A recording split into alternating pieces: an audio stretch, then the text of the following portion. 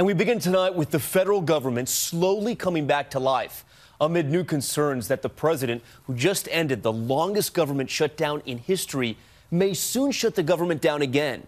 The president signaling clashes ahead in a series of tweets after signing that 3-week reprieve without receiving any money for his border wall. Some 800,000 workers and their families whose income had ground to a standstill head back to work, but this all may be short-lived as new anxiety begins over what will happen next. ABC White House correspondent Tara Palmieri starts us off. Tonight, with the government open for less than 24 hours, the president already warning it could close again. After signing a spending bill to fund the government for just 3 weeks, Trump tweeting, 21 days goes very quickly. Negotiations with Democrats will start immediately. Will not be easy to make a deal. Both parties very dug in. We will build the wall. A threat echoed at the end of his Rose Garden remarks. If we don't get a fair deal from Congress, the government will either shut down on February 15th again, or I will use the powers afforded to me under the laws and the Constitution of the United States to address this emergency.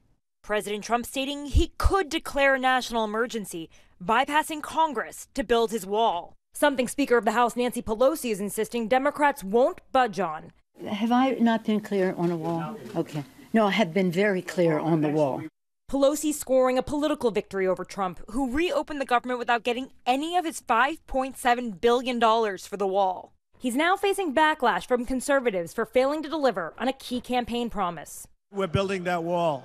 We will build the wall. The wall is going to be built 100%.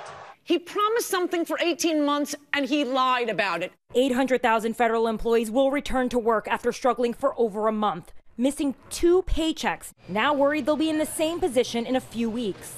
They're going to try to do in 3 weeks what they can do in 5 weeks. So any one of us that ask her, what do you think is going to happen? They're going to shut down the government again. That's what we all think. They're going to do it again. And all because what? A vanity wall?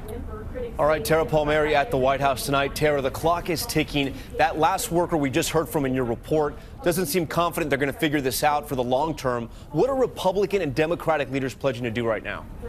Well, Tom, a bipartisan group of lawmakers will hold a conference committee to try to find some sort of compromise on border security. In the meantime, the White House will continue to promote a border wall and try to pick off rank and file Democrats. But, Tom, sources tell me that while the president can let the government shut down again in a few weeks, it's more likely that he'll call a national emergency. They have a draftable plan ready to go.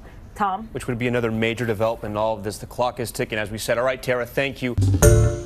Hi, everyone. George Stephanopoulos here. Thanks for checking out the ABC News YouTube channel. If you'd like to get more videos, show highlights, and watch live event coverage, click on the right over here to subscribe to our channel. And don't forget to download the ABC News app for breaking news alerts. Thanks for watching.